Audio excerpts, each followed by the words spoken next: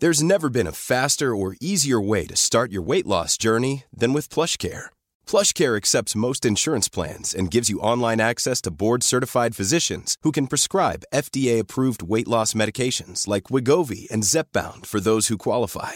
Take charge of your health and speak with a board-certified physician about a weight loss plan that's right for you. Get started today at plushcare.com/weight-loss. That's plushcare.com/weight-loss. plushcare.com/weight-loss. Ready to pop the question? The jewelers at BlueNile.com have got sparkle down to a science with beautiful lab-grown diamonds worthy of your most brilliant moments. Their lab-grown diamonds are independently graded and guaranteed identical to natural diamonds, and they're ready to ship to your door. Go to BlueNile.com and use promo code LISTEN to get $50 off your purchase of $500 or more. That's code LISTEN at BlueNile.com for $50 off. BlueNile.com, code LISTEN.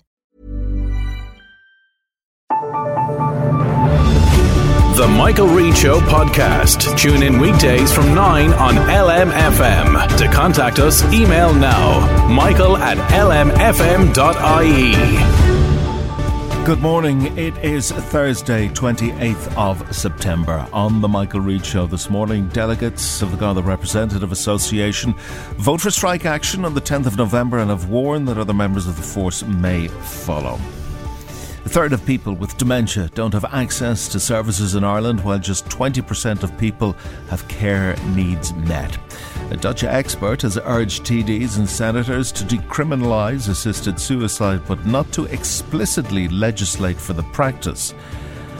These stories and more between now and 11. If you want to contact the show, you can do so by text or WhatsApp 086 1800 658. Or you can email, as always. The email address is michael@lmfm.ie. First this morning, delegates of the Garda Representative Association voted for strike action on the 10th of November and have warned that other members of the force may follow. Rank and file Gardaí have threatened a strike on that day in a row over rostering. The decision was taken at a special delegate conference in Kilkenny and comes 2 weeks after 99% of GRA members voted no confidence in the Garda Commissioner, Drew Harris. Now, they also voted not to work overtime on Budget Day, that's the 10th of October, and Halloween, the 31st of October. They'll do the same on the 3rd, 17th and 24th of that month. Joining us for more on this and for more details on what exactly it's going to happen is Tara McManus, Assistant General Secretary with the GRA. Tara, thanks for taking our calls. Let's deal with the specifics of this and start with the 10th of November. Will it be Tools Down Day that day? Who'll be manning the barricades, as it were? Good morning, Alan, and good morning to your listeners. I suppose the important thing to note about the 10th of November is that we have actually said in our statement, if there is no change in the Garda Commissioner's decision to revert us to the Westminster roster, at that stage, our delegates yesterday have decided that he or she would withdraw their labour on the 10th of November. So I suppose it's the third in 3 different steps that we have decided to take, and obviously we would be hoping that it won't come to that. And if it does come to that, it would be each individual member of An Garda Síochána making a decision to actually withdraw their labour. Certainly as an association, we are not directing our members to do that. It's a personal decision that each member of An Garda Síochána would make. However, we would be hopeful that before that happens, that there should be some meaningful engagement from the Commissioner. And let's just go back and say that this is not something a decision that we have come to lightly. Okay, I'll get to that, Tara, but there's just a couple of things I need to tease out in relation to what was agreed yesterday in Kilkenny. My understanding is the delegates who were there have agreed they will not turn up on the 10th. Is that correct? That is correct, yes. Okay, so they obviously can't compel other members of rank and file Gardaí to walk out, but presumably they will follow suit. Hence, the 10th will be D-Day in terms of very little action happening on the part of the Gardaí. That's a fair assessment, isn't it? Yeah, absolutely it would be. As you correctly said, other delegates cannot compel members of An Garda Síochána across the country to withdraw their labour on that particular day. I just want to, and you made the point as well, that it will only happen in the context of no movement around your disagreement over rosters being introduced by Drew Harris. Now, 99% of your members have no confidence in him. The relationship between the GRA and the Commissioner is irreparable, and that's your words, not mine. So how is it possible to do business with, number one, a man you've no confidence in, and number two, a relationship that's irreparable, dysfunctional? So in reality, we're facing a day of action on the 10th. Well, look, as I said already, we're hoping that it won't come to that. Our General Secretary and our President are due to have a meeting with the Commissioner in the next 10 minutes. And, obviously it'll be the first meeting they'll have had with him since this announcement was made. And, we would hope that there would be some movement. But, this comes after a very long time of going back and forth. It comes after over 64 days of negotiations, trying to sort out a roster. It comes from us formally writing to him and asking him to move that date to 6th November. And our rationale for doing that is quite clear. If we arranged or if we agreed on a roster in the morning, our association would still need at least 6 weeks to conduct a ballot of our members, to gauge their opinion on whatever this proposed roster would be. Therefore, the impending date of the 6th November always needs to be addressed. As long as it's sitting there, it doesn't allow for meaningful, open negotiations. And the Commissioner has been very clear in all his correspondence to us and in the meetings that our General Secretary and our President have attended that I am not moving on that. The roster will change on the 6th of November, regardless of we were still in negotiations or not. So we would think that's unreasonable. If we're still in the middle of negotiations, why would you move people if there's a possibility that in another 3-4 weeks after that, a third roster could be decided upon? Can I ask you, was there progress, and it has been reported that there was perhaps an impending deal or a deal to be done during talks over the weekend and it collapsed for whatever reason? Did that happen? Yeah, there were talks going on, I suppose, in the background over the weekend. And, our President and the General Secretary were very hopeful that we were going to have a positive resolution, and that positive resolution would be to have the 6th of November removed. And that then allowed all 4 associations to sit down, in a proper environment, have engaging talks, and actually come up with a decent roster that suits everybody's needs. However, the Commissioner on Monday was quite clear that's not going to happen. On Tuesday was when he had the meeting. So I suppose all the hope that was kind of building over the weekend that we might be in a position to actually enter these negotiations, with a clear slate, that was just eradicated with one meeting that lasted about 10 minutes.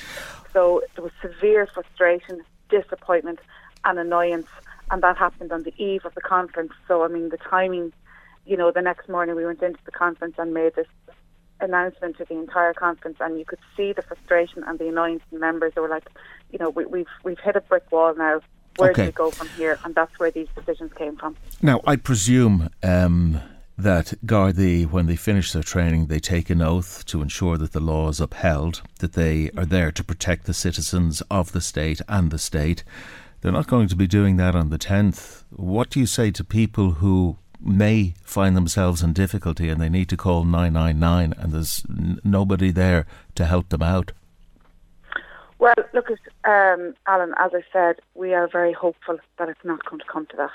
We really are. And, we have about 6 weeks, in the lead up to that, where we will be withdrawn from voluntary overtime, where the delegates have decided that they're going to continue to work the 4-on-4 roster on the 6th of November.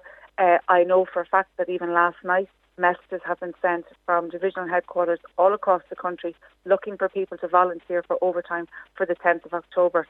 Already those messages are coming in, and they're looking for huge numbers of people to go up to Dublin and police on the 10th of October. They're looking for huge numbers already to go up and police on the 10th of October, obviously because of Budget Day and because of the things that we've seen last week at the Dáil and everything else.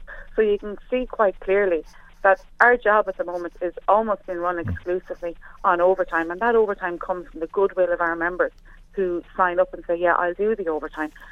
So we would be hoping that even the withdrawal of that voluntary overtime for a date as important as the 10th of October will emphasise to everybody that our job has been run on overtime because of the lack of resources, because of the retention issue, because of recruitment issues, and all the other issues that we have. And I think that's important to point out as well. Yeah, we'll come to those, Tara, but I just want to perhaps concentrate on the on Budget Day.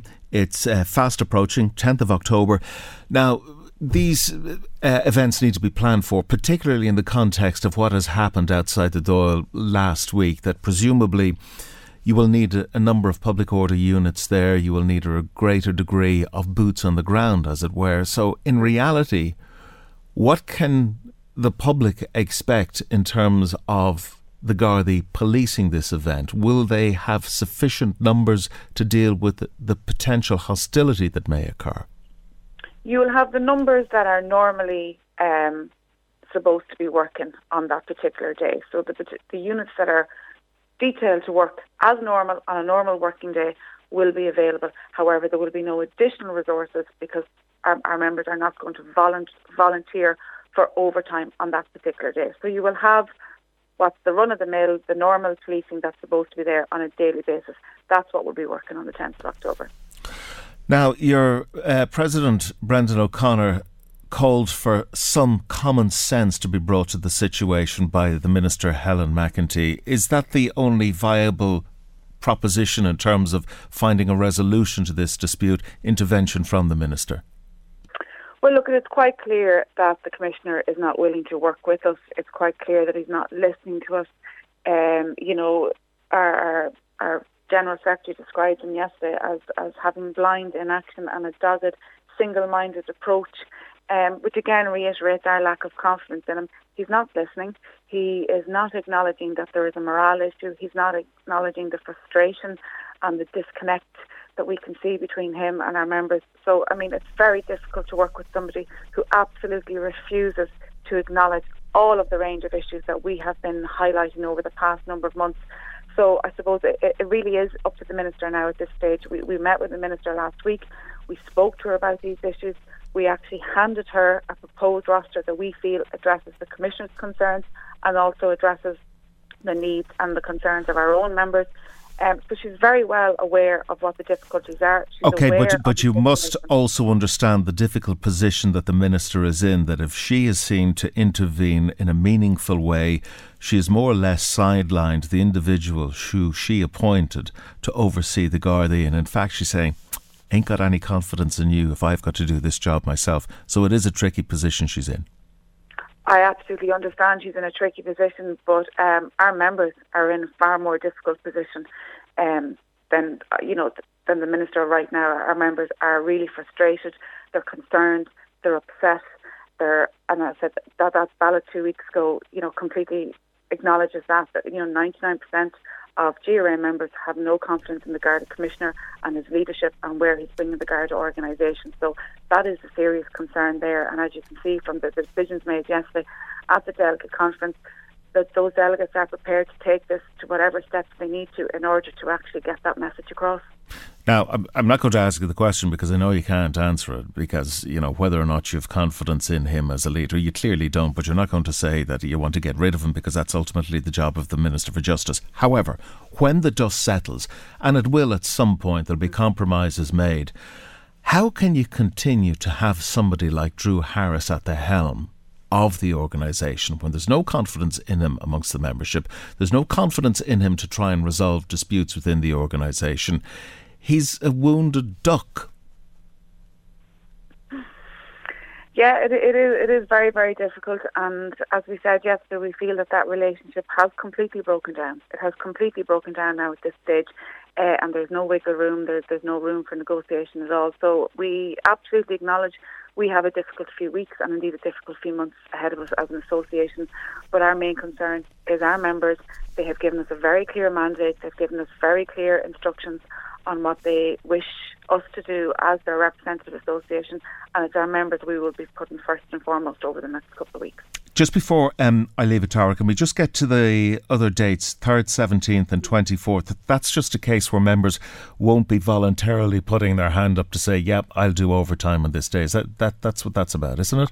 Yeah, so it's the 5 Tuesdays in October, the 3rd, the 10th, the 17th, 24th and the 31st. But of course I've noted the fact that the 10th is Budget Day and of course 31st is Halloween. So the other 3 Tuesdays are just Tuesdays in the month. But yes, but Halloween is another big one again, a night that is predominantly policed on overtime as well, and that overtime and the goodwill of our members that come in on and do the extra shifts in order to ensure that there is cover around the clock for that day. Yes, it's the 5 Tuesdays in October. Just to be very clear and very finally, you're not for budging in relation to where you are at the roster. Is that correct? As I said, we have our own proposed roster and we feel it meets our needs, but it also meets some of the major issues that the Commissioner has in relation to resourcing and in relation to, the specialised units in particular. A lot of the chiefs across the country have already outlined how they're going to resource the 5th unit, and how they have resourced the 5th unit is they have pulled all their community policing officers out of community policing. They've pulled all their drugs unit officers out of the drugs unit and all their crime task unit officers out of the crime task. For one particular example is in Cavan Monaghan, there are currently 15 members attached to community policing. As of the 6th of November, there will be 2 across an entire division. And that sort of scenario is all across the country with regards to disbanding of units. And I mean, some of the assistant commissioners come out and said there will be no disbanding. There has been complete and utter annihilation of those community policing units across the country. And community policing is, for us, as an unarmed police force, we would describe it almost as the jewel in the crown of An Garda Síochána, community policing. It's the basis of how we do our job. That particular unit has been completely and utterly annihilated in order to resource that 5th unit. We leave it there. Tara McManus, Assistant General Secretary with the GRA. Thank you for joining us. Michael Reade on LMFM. Welcome back to the programme. A review by Alone into housing adaptation grants across the country has highlighted overspending, significant waiting lists and difficulty in accessing funding for older people and people with disabilities. Now, the 3 housing adaptation grants are funded to support older people and people with disabilities to adapt or improve their homes to meet their needs, to the tune of $83 million per annum in total. Well, joining us this morning is Gráinne Loughran, Senior Policy and Advocacy Officer with Alone. Gráinne, thanks for taking our call this morning. An overspend being significant, or do we have any understanding of what the overspend was and what the waiting lists are? Good morning, Alan. Thank you for having us on. So we've done, a bit of an investigation across the local authorities over the last number of weeks, and I know yourselves and LMFM have drawn attention to the difficulties in Louth, particularly with accessing housing adaptation grants. We wanted to find out more information just about what's causing the delays and what's going on in general, because it's something we're seeing with the older people we work with across the country. In terms of waiting lists, there's hardly a local authority across the country that does not have a waiting list for housing adaptation grants at the moment, and some of these are quite significant. So in Louth, Louth actually appears to have the longest waiting list of anywhere in the country at about 562 applicants as of the 1st of August. There's also significant overspend, as you mentioned, in some local authority areas. So Meath, for example, had overspent their annual funding or over-allocated their annual funding by roughly €300,000 by the 1st of August. With 280 applicants on the waiting list in Meath at this point.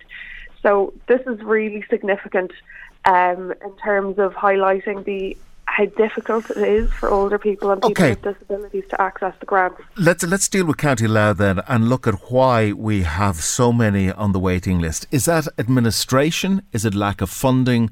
Or is it applications which don't necessarily meet the requirements for the grants? Or is it a combination, or do we know?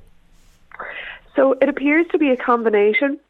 We know that at the moment Louth isn't accepting applications for the grants until January 24, although I know there's hopes to reopen that system sooner. That has closed because of over-demand or over more applications really than can be dealt with and can be met by the funding that Louth have for the grants. So that is something that's kind of across the board. But our staff also say things like, turnover is high in that department in Louth County Council. And while the staff are very helpful and very good, it's just very difficult for them to deal with the level of demand for the grants. So it seems to be a mixture there of funding difficulties and administrative difficulties just in meeting the administrative demand. Can I ask you, clearly there are requirements on the part of individuals with mobility issues and those who may not have serious issues but still nonetheless need grants to adapt their homes. Is there a pecking order? Because it strikes me that somebody with mobility issues may require a stair lift to get upstairs. They may be waiting for years. They may be confined to one part of the house that is just not acceptable to them in terms of what their requirements are. Have you seen cases of that happening? Absolutely. I mean, we've seen older people essentially stranded on the upper floors of their homes for months on end for want of a stair lift because they've been waiting for the grant to come through. We've seen older people, we've seen an awful lot of situations where people are trapped inside their homes because they can't get down the steps, for example, outside their homes if there's a couple of steps. In terms of a pecking order, local authorities seem to have, or some local authorities at least, have priority levels, so priority 1, 2 and 3 for the grants. So they'll rush through priority 1 applicants that have higher levels of need as opposed to priority 3. But that seems to vary slightly again across the different local authorities. You had an increase of 16%. It's not a huge increase, but it's certainly not one that you'd be turning away from. But you say that's not sufficient considering the shift in population age and the number of individuals who are now coming under the scheme who require the supports of these particular grants. Exactly, and there's been increases to the funding for the housing adaptation grants every year for the last number of years. The difficulty is that those increases are in the region of maybe 2% at a time, 2% per year.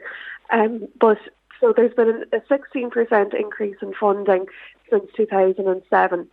There has been a 66% increase in the population age 65 plus in that time. And as we all know, there's also been significant building inflation. We all know and we read about the costs of construction now.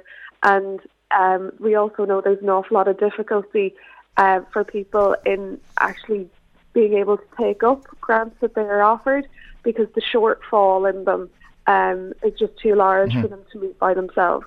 Just looking at this dispassionately, I suppose, from a financial perspective, doing a cost-benefit analysis would suggest that increasing the grants significantly would be better practice than trying to pay for an individual who can't be cared for in their home or look after themselves, who then has to be sent in to a nursing home long term. That surely makes economic sense that we put more money in rather than spending more on nursing homes for putting individuals into them. This is exactly it. So nursing homes, in terms of cost per week, it's upwards of €1,000 per week for somebody to stay in a nursing home. And there are people with significant needs who need to be in nursing homes to get the level of care and support that they need. But there's also such a large cohort of people who could live happily and securely at home if that home was adapted to their needs. So, for example, alone, the highest need for people who need housing adaptation grants is installing accessible bathrooms and bathroom adaptations, so that for example, they can walk into their shower, that it's usable for them. We also know that the highest rate of falls in the home happens in your bathroom. So there's things like this that it makes sense to support people financially to adapt their homes to their needs. And it's also where people generally want to be. People want to age and live in their homes for as long as possible, and in somewhere they've often been all their lives. And if people can be supported to do that in a way that is of financial benefit, as opposed to going into a nursing home, we don't understand why that need is not being met. Just before I let you go, Gráinne, I just want to ask you about the evidence, and there's very clear data there to show that the population is getting older. There'll be greater needs which the government will have to provide for an ageing population. Are we future-proofing now, or is it a case of, well, let's plan for when it happens? From a loans perspective, we would say that there needs to be significantly higher levels of planning for our ageing population. We see that there's planning going on, for example, in the Department of Social Protection, and there's a lot of talk about future-proofing our pension system, for example. But we're not seeing the same level of planning in relation to housing and in provision of things like housing with supports, various different types of housing that meet the varying needs of older people. Housing adaptation grants, we know that there is a review of housing adaptation grants that is due to be published. It was actually due to be published before the end of 2022, but has not yet been published. We believe it's ongoing and, on the way, hopefully quite soon. But this is something that we need to be moving a lot faster on, because the need is there now. If we can't meet the needs of older people today, how are we going to meet the needs of a significantly higher population of older people in the years to come? Very good. Gráinne Loughran, who's Senior Policy and Advocacy Officer with the Loan. Thank you for joining us. Before I take a break, I just want to get to some of your comments. And there's quite a few, particularly in relation to the Reade decision to take a form of action in the month of October and into November. Paul says it's a very strong move on the part of the Gardaí, and say fair play to the rank and file for taking this course of action. Hopefully they will follow through with it. Stand together and withdraw services. Workers can't be bullied by strong management tactics, no matter their profession. Sarah thinks the Guards are absolutely right to take action. She says she fully supports them. Why shouldn't they strike for better working conditions? Why are they seen as being different from any other profession? Every sector has a right to strike, and if this is their only course of action, then so be it. Ian says, why can't the government, or why could the government show a bit of sense and sack Harris? Why are they so loyal to him despite his unpopularity? He can easily be let go and replaced. He's a bureaucrat that's not needed. The Guards are needed. Time for government to cop themselves on and sort out this mess. Tommy was in touch to say the force is on its knees. Drew Harris has lost the dressing room and needs to be replaced. Of course, the government won't sack him because they will have to admit they got it wrong. Minister McEntee is running the risk of losing the dressing room as well if she doesn't wake up and smell the coffee. Michael Reade on LMFM. WhatsApp 086 1800 658 or email michael@lmfm.ie. A third of people with dementia don't have access to services in Ireland, while just 20% of people have care needs met. A new report, one of the largest carried out on the experience of dementia in Ireland by the Alzheimer's Society of Ireland, also found that there's a major shortfall among carers, with 26% saying they do not have access to the services they need and 52% reported only having access to some services. The findings have prompted the ASI to call for the publication of the HSE Model of Care for Dementia in Ireland plan. Research and Policy Manager with the ASI, Dr. Lauren O'Philbin, joins us this morning. Doctor, good morning. Thanks for taking our call. Before we get to the actual survey, can you talk us through the HSE Model of Care for Dementia in Ireland plan? Have you seen that report? Good morning, Alan. Yes, so the Model of Care is a published document. It was published back in May, and it sets out targets and practice recommendations to advance the diagnosis, the treatment, the care and the support of people with dementia and their families. So it's there for the full journey of dementia, and it's a really ambitious model. It's a really exciting model. We're really fortunate to have it. And now we have to turn to actually having the funds to implement that model. Well, that's my next question. It could be far-reaching and ambitious, but if we don't have the funds to implement the recommendations, it will gather dust on its shelf. That's the fear, always has been with these reports. Yes, absolutely. And look, just last week, Minister Mary Butler did announce funding for memory assessment and support services throughout rural Ireland, which is brilliant. You know, that is a part of the Model of Care But what we need to look at here is the whole spectrum of dementia, because, as our report has found, people are struggling to access services. So those post-diagnostic supports, we have some, but we just don't have enough. Unfortunately, there is a growing gap now between service provision and need. So we really need to see more funding in the HSE National Service Plan for the implementation of this model. Now, a third, that is a worrying figure. It's very sizable, and there's a third of people out there who are perhaps not getting the level of care that's required for their condition because the services aren't there. So can we ascertain what the implications of the non-availability of services are for that third of dementia sufferers? Yeah, absolutely. So what we really need to do is have kind of a mapping exercise done, and that is one of our recommendations, to look at what services we have available, what services are there, and then look at what services we need to implement. But for example, a lot of people spoke to us about the administrative burden in trying to access services. So not just that the services aren't there, but they're spending hours of their time filling out forms, making phone calls. And then in some cases, they might finally have access to actually, getting certain hours of home care. But there's a home care staffing crisis. So someone could be allocated 20 hours a week, but they are not getting those hours. Purely because there is nobody available to deliver that? Yes, absolutely. We are living through a home care staffing crisis at the moment, so we just do not have enough home care workers. Right, there's another aspect to this story, and that is from the perspective of the carer. In terms of percentages, what are they getting? Are their needs being fulfilled? No, family carers are struggling as well. They feel like they do not have access to services. We found really worrying statistics. So 34% of carers are struggling with their physical health and 42% are struggling with their mental health. Again, 43% have visited a healthcare professional in the past month on account of their health. And what's really difficult, I think, at this time is that all of this is set against the backdrop of the cost of living crisis. The cost of living is increasing, and so too is the cost of caring. So 50% of carers are having difficulty making ends meet, but actually 1 in 10 are having great difficulty making ends meet. So this means that they are letting their mortgage go into arrears, they're not able to pay their bills, they're relying on loans from family members, and they're eroding their own savings. And that is hugely, hugely worrying. It's just compounding the stress and compounding the difficulties that they're experiencing.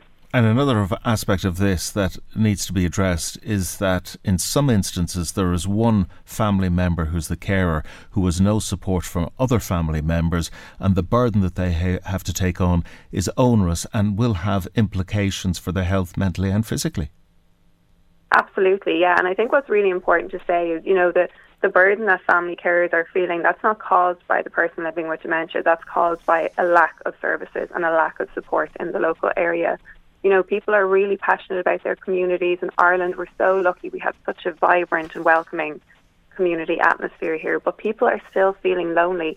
In the last week, people with dementia who responded to our survey said over 50% have felt lonely in the last week, even though they're out living in their communities. But what we really need to do is we need to scale up, and we need our communities to be more dementia inclusive. But again, we just need funding and services and supports. You can have all of the goodwill in the world, and we're lucky here in Ireland. We do support each other, but we need sustained funding and support to really make this work. What about the levels of dementia in Ireland? Are we seeing an increase over the past, we'll say, decade, or where is the figure going to land in the next decade?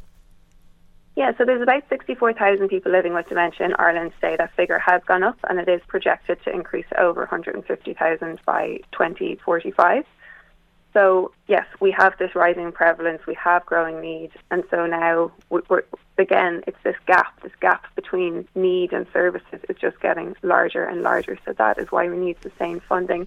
And look, the government have invested in dementia in recent years. But because we're coming from such a low base, there's a historical culture of scarcity there.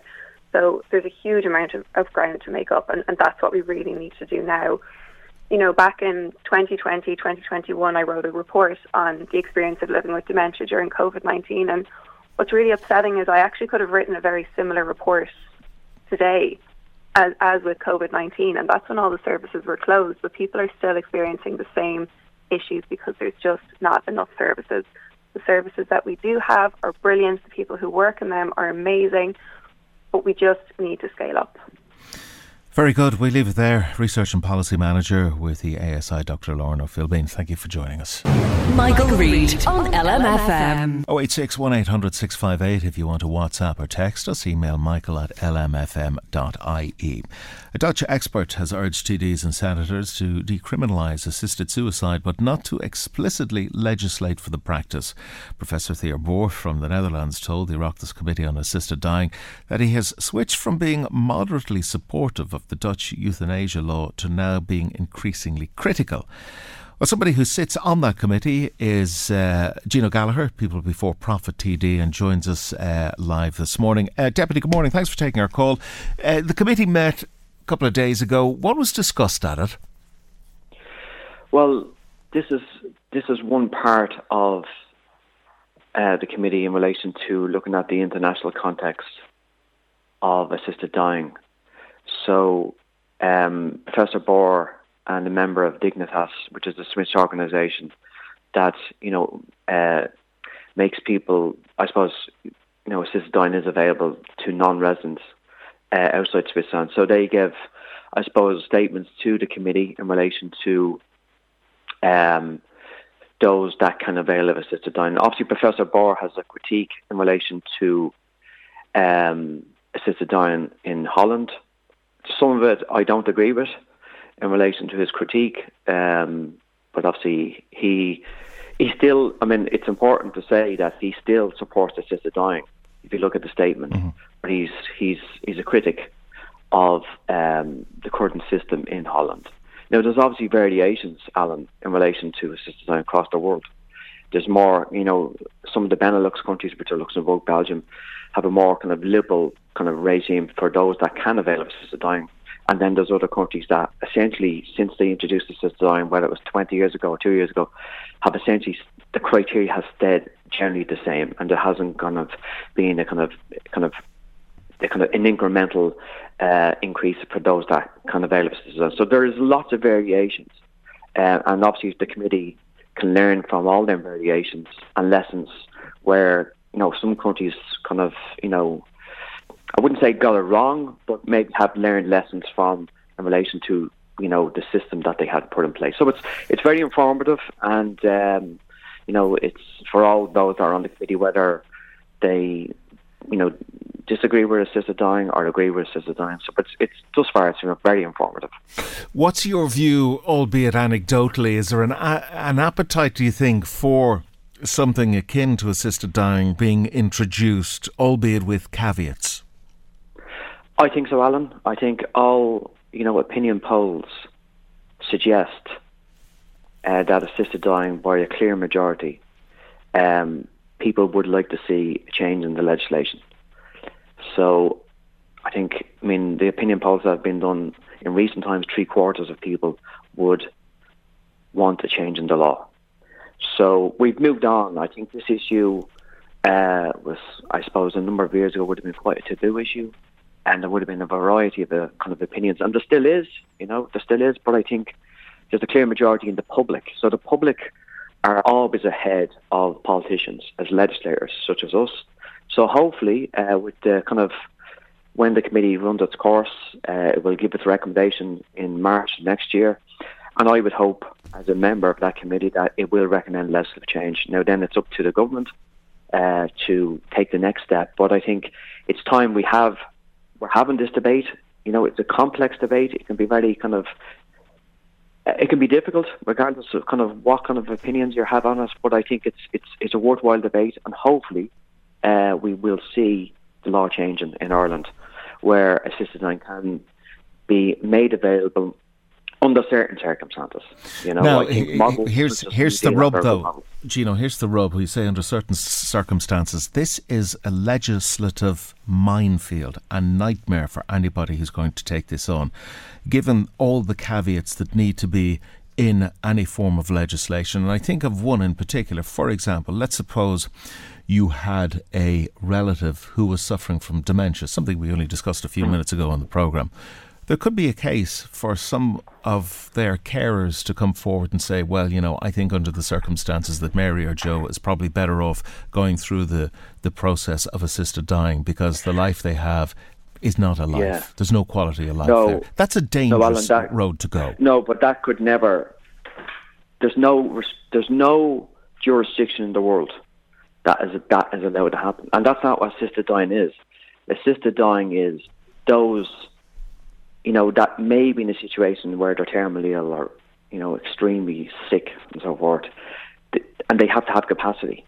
If they don't, somebody else can't make that decision for them. So we won't have a situation where you've said that, assisted dying could be kind of legislated in that form. That's not possible. There's no country in the world that has that. Okay, but somebody have to be terminally ill to avail of the process. For example, if somebody was in a horrific car crash and they were quadriplegic, for example, but they were still compos mentis, could they avail of assisted dying? In some countries, they can. Obviously in the New Zealand model, you would have to be terminally ill. So that model is somebody that is deemed 6 months or less of their life to live. What about the Irish solution? Selling a little or a lot? Shopify helps you do your thing however you cha-ching. Shopify is the global commerce platform that helps you sell at every stage of your business. From the launch your online shop stage to the first real-life store stage, all the way to the did we just hit a million orders stage.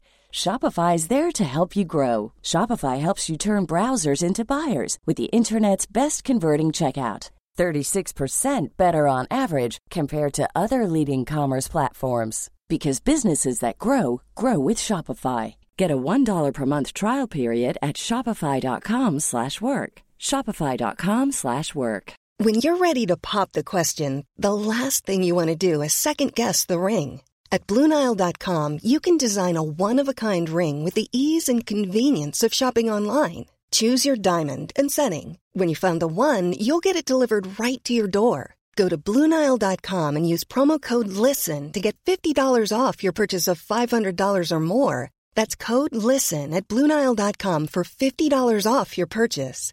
BlueNile.com, code LISTEN.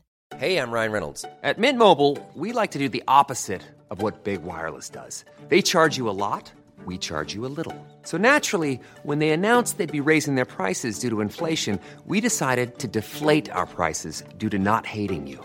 That's right. We're cutting the price of Mint Unlimited from $30 a month to just $15 a month. Give it a try at mintmobile.com/switch. $45 up front for 3 months plus taxes and fees. Promo rate for new customers for limited time. Unlimited more than 40 gigabytes per month. Slows full terms at mintmobile.com. To an Irish problem, make it easy for somebody to leave this country to go to another jurisdiction where they can avail of a service. So therefore we don't have to deal with it. Well, that's already happening on Dignitas. Yeah, we know it's happening in Dignitas, but it could be made a lot easier for people to avail of it. Yeah, well, that's why I think it should be legislated for. 12 people have gone to Switzerland in the last 20 years. There's been other cases, Alan and 40, where people have taken their own life because of the circumstances they're in. And that probably goes unreported in relation to circumstances that people may find themselves in. But I firmly believe that we need to legislate for this. Just to be very clear, Gino, just to be very clear for our listeners, right? Suicide was decriminalised in Ireland in 1993, but assisted suicide remains an offence on the statute. Yeah. This is our problem and the disconnect. Yeah, and obviously, if there's legislative change to happen, that law needs to change in relation to assisting. Obviously, if the legislation was introduced tomorrow about voluntary assisted dying, at the moment, if you assist somebody in their suicide, you can go to prison up to 14 years. But if voluntary assisted dying was legislated for, you would have to change the parameters of that legislation. As in, if legislation was introduced, you'd need medical professionals and others to partake in that circumstances where somebody makes a decision that says, look, there has to be oversight and fail-safe mechanisms there. You have to have more than one, I presume, doctor, more than one psychiatrist, psychologist, whatever it may be. That requires a lot of work, a lot of thinking, and a lot of foresight, which we're not good at in this country. No, but it can be done. It's been done in other countries, and once you have safeguards and regulations, it's much better than we have now. And Alan, I always, you bring yourselves back 5-6 years in relation to the debate around abortion. It was quite a very divisive debate, but now we have legislation to stop, women being forced to go abroad and so forth. So it can be done. Legislation can be done. Do you think, Gino, as a nation, we're ready to embrace this? I think so, Alan. I think you would be surprised how many people, on compassionate grounds, and leave the religion out for a moment, right? And I understand why people would oppose assisted dying, okay? For all sorts of reasons. Moral reasons, ethical reasons, medical reasons, all that. I understand that. But put yourself in the shoes of somebody that may want to have that choice. The vast majority of people, if they're in that circumstances, will never want to avail of assisted dying under any circumstances. But there are those that should have a choice. And in order to do that, you need to change the law, because if you don't change the law, we're going to be we're going to be stuck where we are. And we can change the law. We've done it before in other issues around, marriage equality, around abortion, around divorce, where, but I really think, Alan, if you ask a lot of people, majority of people will say, look, okay, I may not avail of it. I may even oppose it for all sorts, but I wouldn't deny somebody else to avail of assisted dying in certain circumstances. Okay, Gino, in the course of your deliberations and meetings with various stakeholders at the committee, have you spoken to anybody who wants to avail of assisted dying or is going through the process of it? I have. And what have they been saying to you? And no doubt you were moved by their stories, but perhaps you may be able to share their thoughts with us. Yeah, I mean, I spoke to a number of people that are if the legislation was changed, they would avail of it. And some people, are in circumstances where they're thinking of going to Switzerland. And then there's some people that want the comfort of knowing that if the last months become extremely difficult, and there's a likelihood that this could happen in relation to their illness, that at least they want some comfort in relation to control of how they die. And Alan, I think that's a fundamental human right, where somebody says, I do not want to go through months of particularly a difficult death. Now, obviously, palliative care and hospice care is very good in this country, but there is certain situations where it cannot ameliorate certain circumstances to their condition. And in that circumstances, somebody should have a right and a choice to say, look, I do not want to go through that. And I know a number of people that are in them circumstances that want to have a choice. They may not even go through with the procedure. Mm-hmm. And that's the comfort of that, okay, if things get complicated and bad, I want to choose my date and my choice in relation to my life. And I think, again, that's why I think public opinion has changed over the last number of years in relation to this. And we have to look at this as a human rights issue, and an issue that I think that we need to change the law in relation to, progressing, those that can avail of assisted dying. Whatever about a human right, it's about one's dignity, one having a dignified life, a meaningful life, and if that is taken from you, you ultimately will have to. You would like to think you have a choice. Alan, it would go to anybody's mind. Anybody's mind. If you're in a situation where, and I know I have a very good friend at the moment that is in this situation, and it's extremely difficult, regardless of if this time as a legislator or not, it's extremely difficult. And, you wouldn't be human not to think that in this circumstances, I'm thinking about months and weeks and days, how my life is going to pan out. And, you know, in them circumstances, and again, where assisted dying has been legislated for in different countries, you know, the evidence is that the majority of people that can avail of assisted dying, the majority don't even avail of it. Like, it's just that kind of comfort knowing that they have a choice in relation to having control over the last, you know, months or weeks on the earth. And I think that, and I know it's a very difficult subject even to talk about, but I think in them circumstances, somebody should have a choice in relation to how they leave this earth. Gino Kenny. Kenny. Should be with their friends and families. Okay? Gino Kenny, People Before Profit, thank you for joining us this morning. Before we go to a break, I just want to get through more of your comments because there are quite a number of them in relation to the item we had on the Gardaí. Margaret can't believe that the government have allowed the discord between rank and file and Drew Harris to get to this point. There's no way it should have been allowed to fester for as long. Clearly Harris has lost the confidence and respect of members, and once that's gone, the only option for him is to resign. He cannot turn this around, and for him or the government to think otherwise is ludicrous and irresponsible. Mary didn't think that the Guards were allowed to take part in strike action. Well, they're not really. They're not saying it's strike action. We'll be in charge of policing on the days that strike action is happening. It's who will be is the question she put. It's very simple, Jim says. Harris has to go. He is clearly unpopular among members, and his arrogant approach of brazening this out is only putting people's back up further. Minister McEntee needs to take decisive action and get rid of him. It's the only way of sorting out the mess. Colin said, isn't one bit surprised that Gardaí have decided to take strike action. They tried the negotiation route and have been met by a stone wall. Harris is resolute that he's not for turning.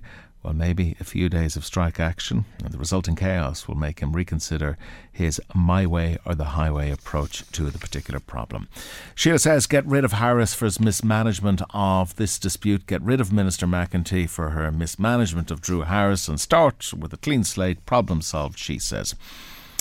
Tommy says, Drew Harris is weeding out the bad apples, and that's what is upsetting the rank and file members.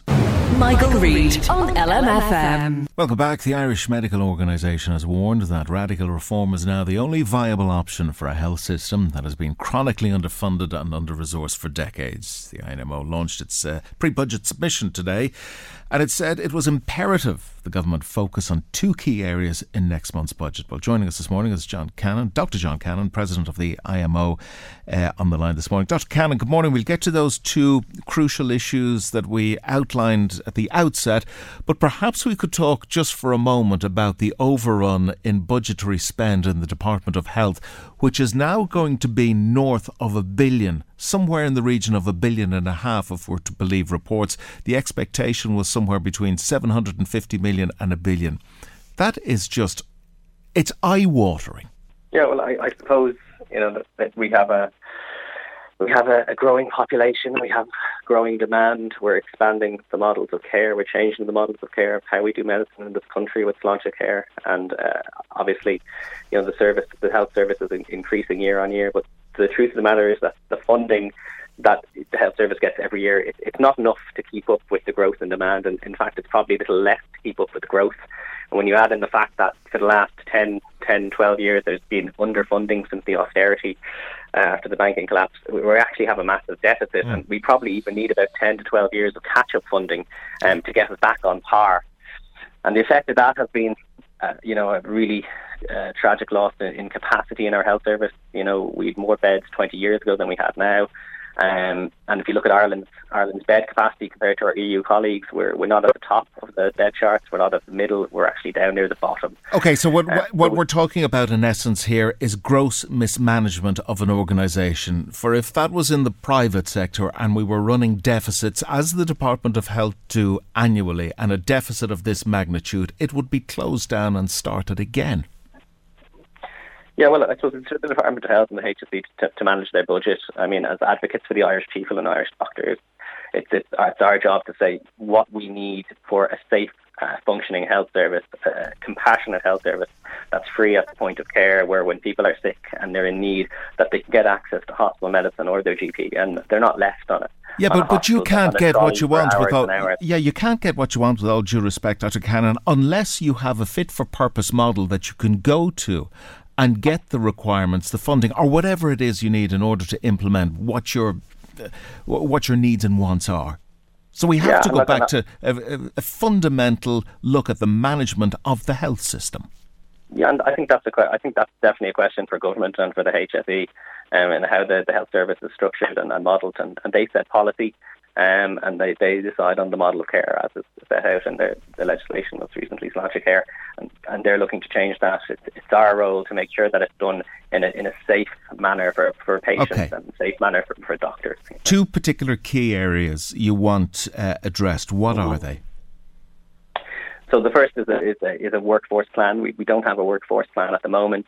We need to look at the number of specialists that we need, so consultant specialists, surgeons or doctors, and then the other side is GPs as well. And we need to align that with the future demographic of the country.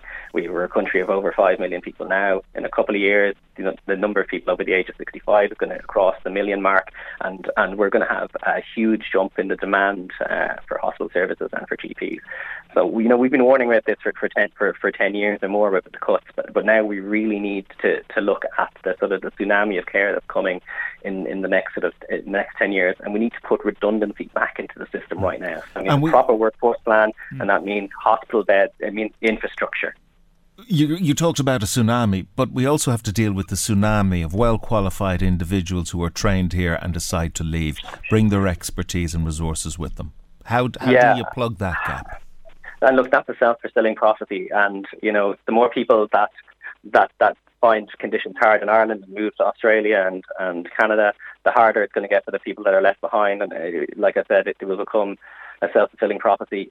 We need to really focus on the retention piece. We need to improve the quality of life for the staff in our health service. We need to create a healthy working environment for them, and in the hope that they will stay and that we can start to attract some of our specialists, both doctors and nurses, back from Australia and Canada and New Zealand. And the reason they're going there is because, those health services give them the opportunity to work to the fullest of their potential, to the fullest of their training, and it also allows them to have a somewhat healthier work-life balance, which we definitely do not have in Ireland at the moment.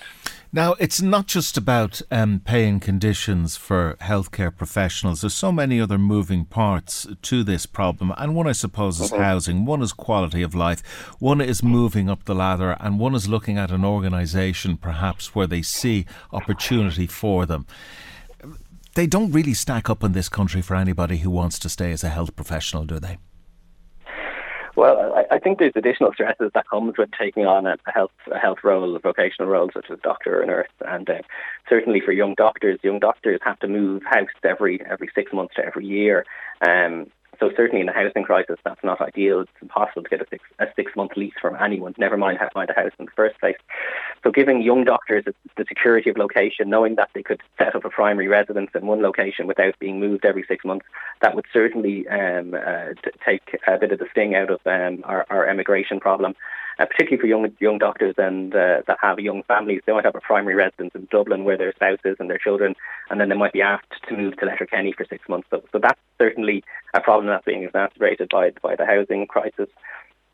And obviously as well, childcare is a massive issue for the entire country, and I accept that we have a crisis there.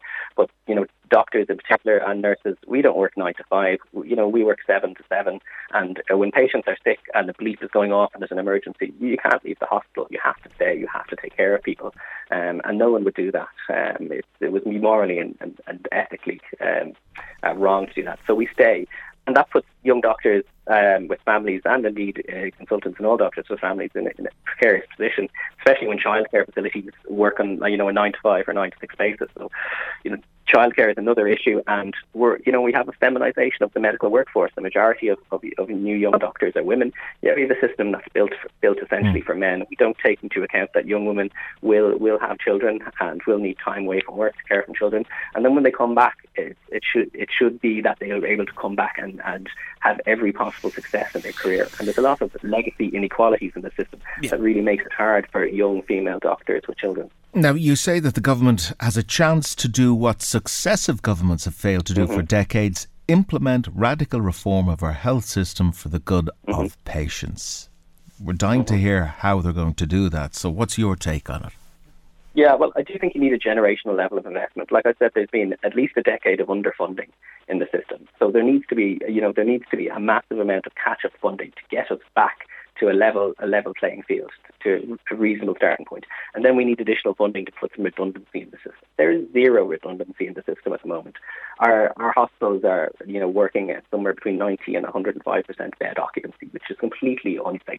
Our workforce is constantly working beyond the Organisation Working Time Act and the European Working Time Directive. So, we are burning out because of exhausting our workforce. So if you want a healthy workforce that will take care of patients, and if you want safe places to see patients, treat them, and beds to put them in, then you're going to have to put that catch-up funding back into the system to get us back to normal. And then you're going to have to put a little bit more in to put redundancy back in. If you put 5,000 beds into the system tomorrow, you wouldn't bring us to the top of the charts in Europe. You might bring us to the middle ground.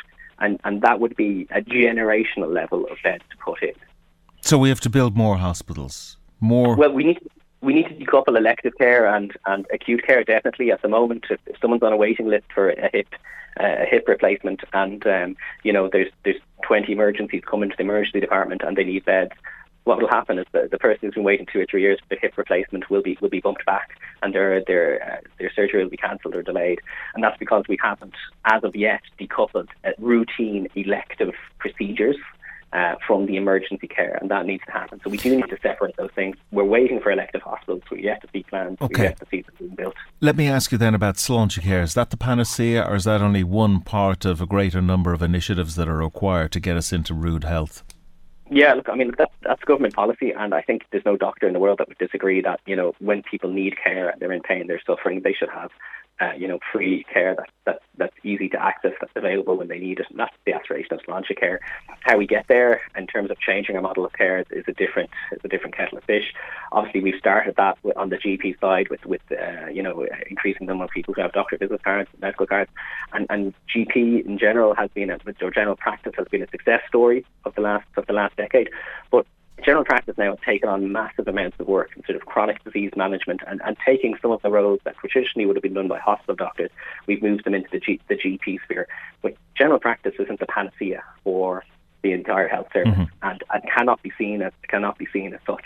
And general practice is certainly, dealing with its own capacity crisis at the moment, running with, routine appointments in some places, even waiting 2 or 3 weeks to see your GP. And look, so we're getting to unacceptable levels there as well. So we can't use GP constantly as the pressure relief valve for the health service, and certainly for Sláinte Care. But as a document, as a goal, I think, we would agree that universal healthcare is very admirable, and it's the fairest way to provide healthcare in any civilised country. Now, we touched on this briefly, but I think it's a very important issue, and you hear it time and again from people who are working in the medical sector and in medical care. Conditions, working conditions, the environment they work in, they're overstretched. Sometimes they are working when they shouldn't be working. How do you address that? I think you need to put more. First of all, you need more staff, and then you need the proper infrastructure. And you can't replace that. At the moment, we have a situation where the only reason the health service hasn't collapsed is that the staff are working harder, they're working more, and they're keeping it afloat. Otherwise, it surely would have sank a long time ago. So we've got the same amount of butter, and we're spreading it over 2 pieces of bread, 3 pieces of bread, and that's what's really burning out our staff. There is a massive attrition rate of people dropping out of medicine, people emigrating, people changing career, people needing, extended sick leave or mental health leave because the conditions are so poor. It is a very, very, very tough, demoralising environment to work in. And I think until we address that, not only are we going to continue to bleed doctors and nurses to, the Australias and Canadas of the world, but those people that are abroad sitting in, Perth or Auckland looking at the Irish news, they're not going to come home until they see real positive change and they see that those factors have been improved, because they are in countries where they have reasonable work-life balance, and when they go to work they can perform to their highest ability, and that the services and that all of the diagnostics and scans and everything they need to do their job is available. So why would they come back to a system where attrition incredibly under-resourced. Do you feel, I suppose you're probably a realist, and do you feel that you just go through the motions, the IMO go through this, year in, year out, nothing changes, default position, no money, can't do anything, mismanagement? We're going to have this conversation again next year. Yeah, look, it is Groundhog Day for us. We will always update our positions. We'll always try to, give realistic and pragmatic solutions to the problem, because we're a doctor-led organisation, so this is the people on the ground and saying this is what we need, and we're not detached from the real world, making policies away somewhere else. We're the people that are seeing patients, dealing with the problems. We're seeing people waiting 3-4 years for their hip surgeries or whatever it is, and we're seeing people struggling to access their public health nurse or their physiotherapist. So we're getting this every day from the people in the hospital and from our patients and our GP services. And we are repeating ourselves, because we have been calling for the last 10 years for an increase in funding, and we've been saying that the austerity measures would lead to this crippling capacity crisis, and it has come to fruition. But at the same time, we will keep on this, because we see that there's a lot of people out there who need care, who are not getting it, and we can't provide it in a compassionate way. So we are hopeful that the government will realise that what they've been doing thus far has not been working, and we need to change the way we've been doing things. Very good. Dr. John Cannon, President of the Irish Medical Organisation, thank you for joining us. Michael Reade on LMFM. Now, welcome back to the programme. 3 days of action by childcare providers and families, highlighting what has been described as the dire state of childcare in Ireland ends today.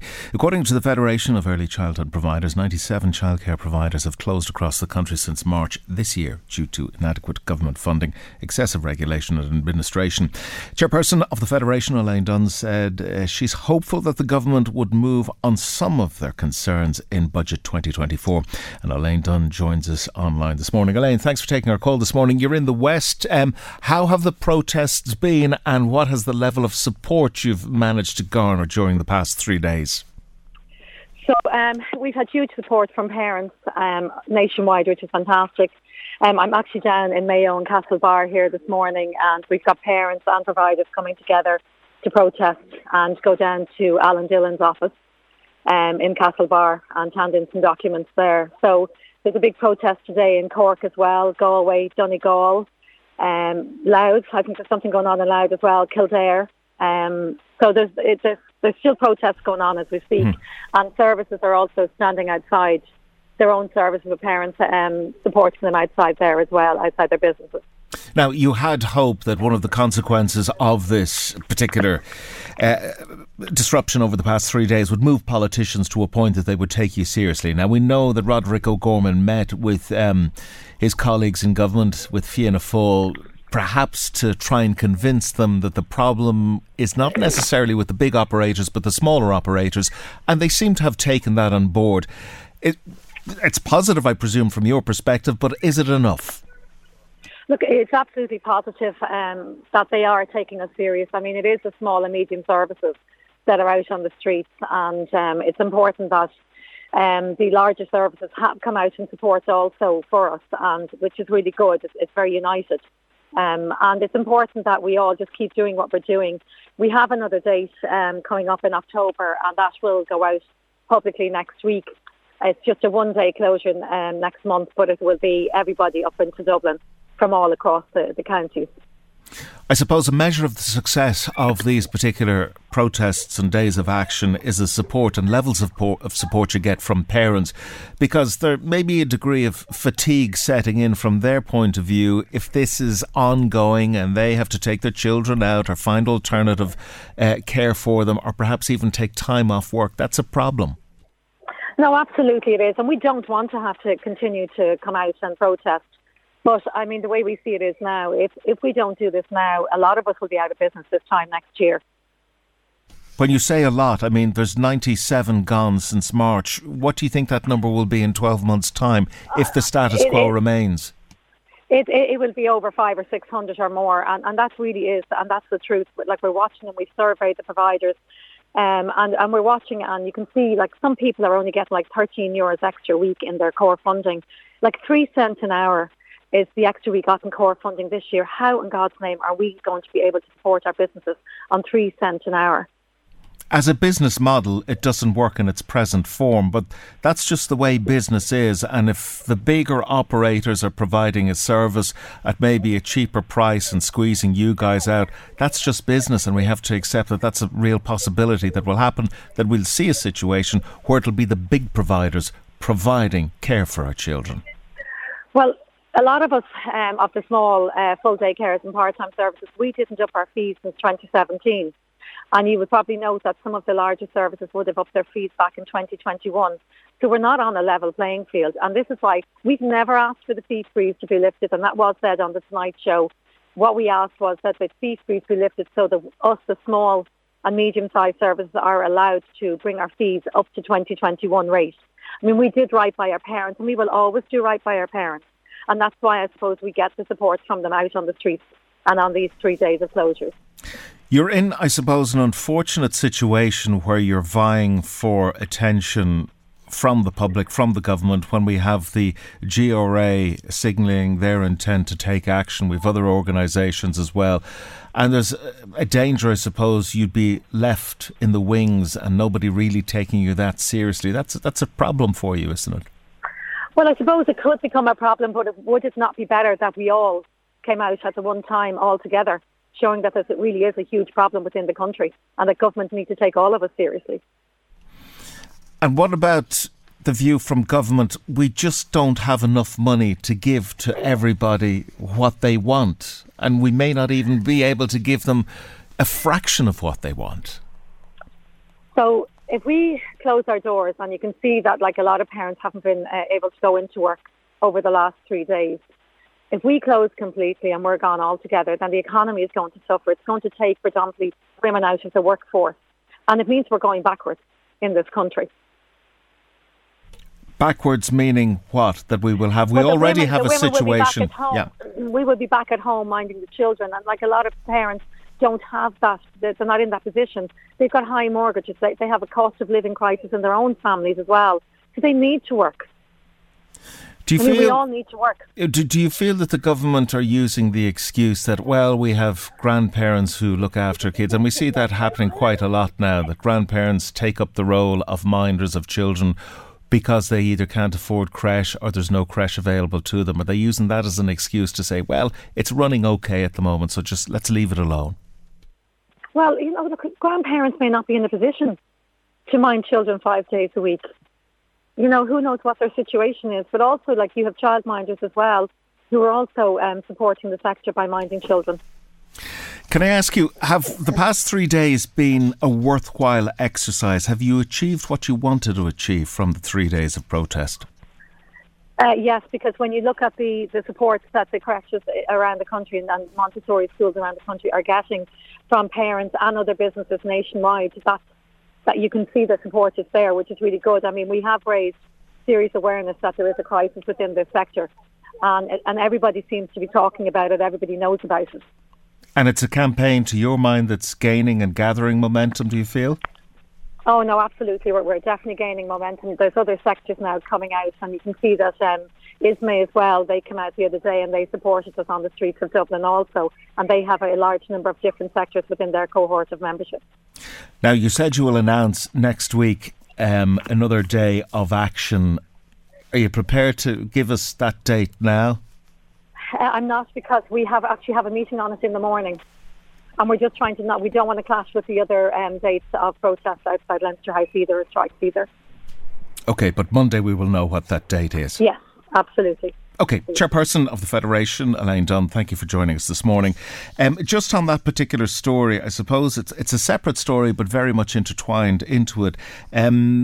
As that nationwide children's providers strike enters its third day, there was a survey which was carried out by, who was it? It was taxback.ie, where it found that over a third of Irish people, 34%, believe that making childcare fees fully tax deductible should be part of the government's budget 2024 strategy to alleviate the financial strain on parents throughout the country. And it was Taxpayers Pre-Budget 2024 survey. Michael Reade on LMFM. Alcohol Action Ireland has launched a new initiative, Voices of Recovery, to harness the lived experience of people in recovery from alcohol harm to drive much needed policy change. The initiative, led by people in recovery from alcohol, aims to remove the stigma around getting help for alcohol problems and to drive evidence-based policy change on issues such as better alcohol treatment services, curbs on alcohol marketing and holding the alcohol industry to account for the harm its products cause. Joining us this morning is Paddy Creedon, board member with Alcohol Action Ireland. Paddy, good morning. Thanks for taking our call. I want to ask you, just before we get to the initiative, how is our relationship with alcohol these days? Is it still dysfunctional? Good morning, Alan. Thank you very much, and thank you for having me on. To answer your question, I suppose we say about 15% of the population of Ireland is in some level of trouble with alcohol. So our relationship is not good with it. Yeah, sure. And the age profile covers all ages, does it, or do we see covers all ages? Yeah. I'm afraid, yeah, it sure does. From the real problematic underage drinking, I suppose, right up to senior citizens.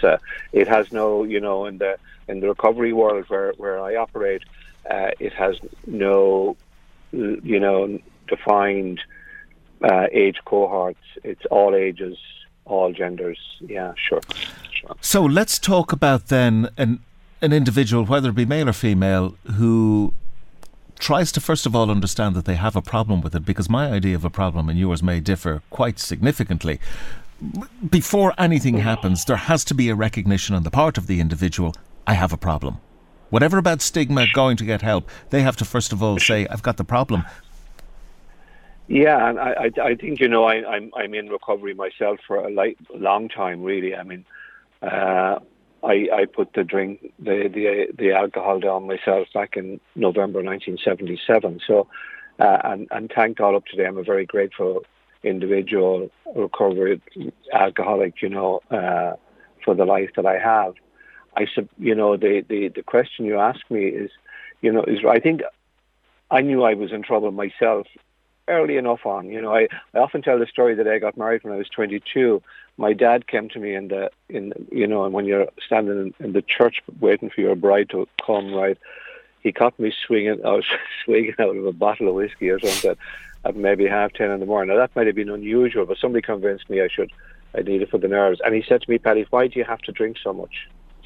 And was that moment that you suddenly said? Listen, I didn't stop drinking. I was only starting really then. It was.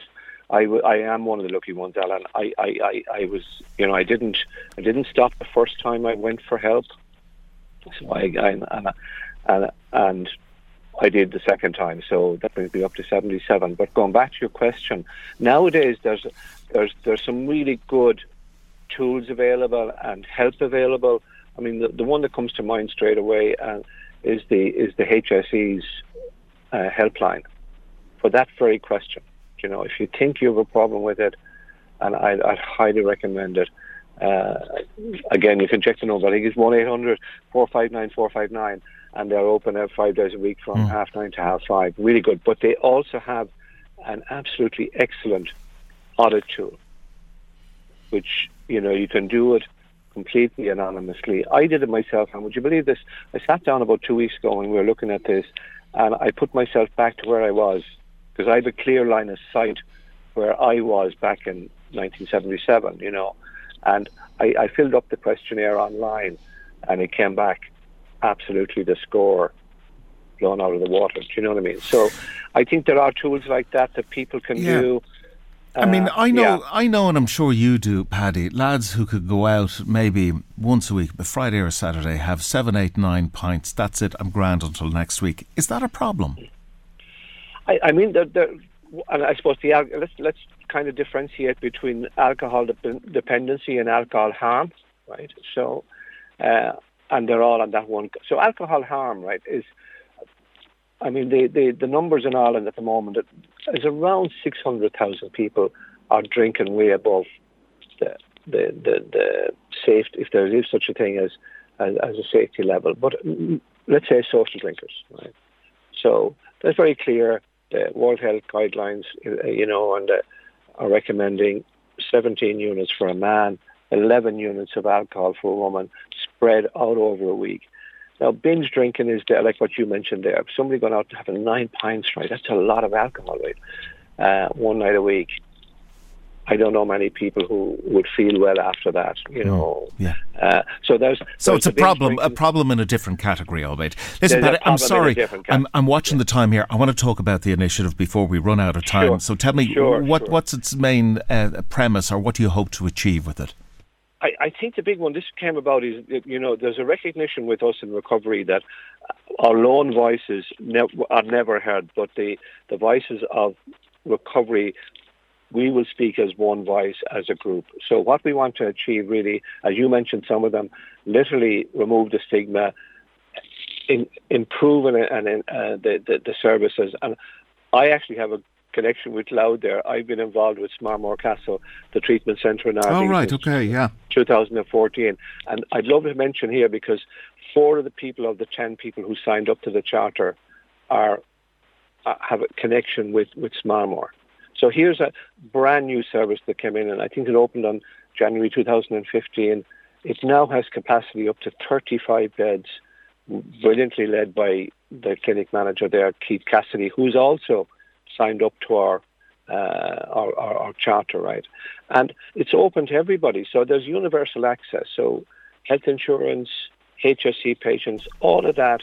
So the services are there, I suppose, is what I'm saying, Alan, and maybe not enough of them at times, and definitely maybe not, when you mentioned there early on, when people have, they know they're in trouble, you need to get them to see somebody quickly. Okay, Paddy, for anybody who wants to take that step but doesn't know how to, or needs a little bit of help, who should they contact? Where should they go? I think, first of all, can I recommend alcoholireland.ie.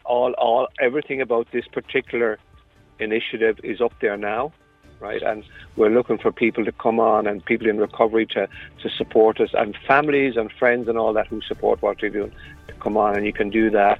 So you'll get a load of information there about where you should go. Particularly, can I just mention again, HSE's audit tool and self-assessment and their phone number. And as I said, from memory, it's 1-800-459-459. I hope I'm right on that one, Alan, right? If you're not, you're in trouble, Paddy. If I'm not, I'm in real trouble, right? But I can't emphasise enough, because people will be listening today and say, God, I really do need to do something about it now, this minute. Okay, Paddy Creedon, board member with Alcohol Action Ireland, thank you for joining us. That brings to an end our programme for this Thursday morning. I'm back with you again tomorrow morning, a little bit after 9 on the Michael Reade Show. But for now, from me, Alan Cantwell, good morning. The Michael Reade Show podcast. Tune in weekdays from 9 on LMFM. To contact us, email now, michael@lmfm.ie. Normally, being a little extra can be a bit much. But when it comes to healthcare, it pays to be extra. And United Healthcare makes it easy with Health Protector Guard fixed indemnity insurance plans. Underwritten by Golden Rule Insurance Company, they supplement your primary plan, helping you manage out-of-pocket costs without the usual requirements and restrictions like deductibles and enrollment periods. So when it comes to covering your medical bills, you can feel good about being a little extra. Visit uh1.com to find the Health Protector Guard plan for you. When you make decisions for your company, you look for the no-brainers. And if you have a lot of mailing to do, Stamps.com is the ultimate no-brainer. It streamlines your processes to make your business more efficient, which makes you less busy. Mail checks, invoices, legal documents, and everything you need to keep your business running with Stamps.com.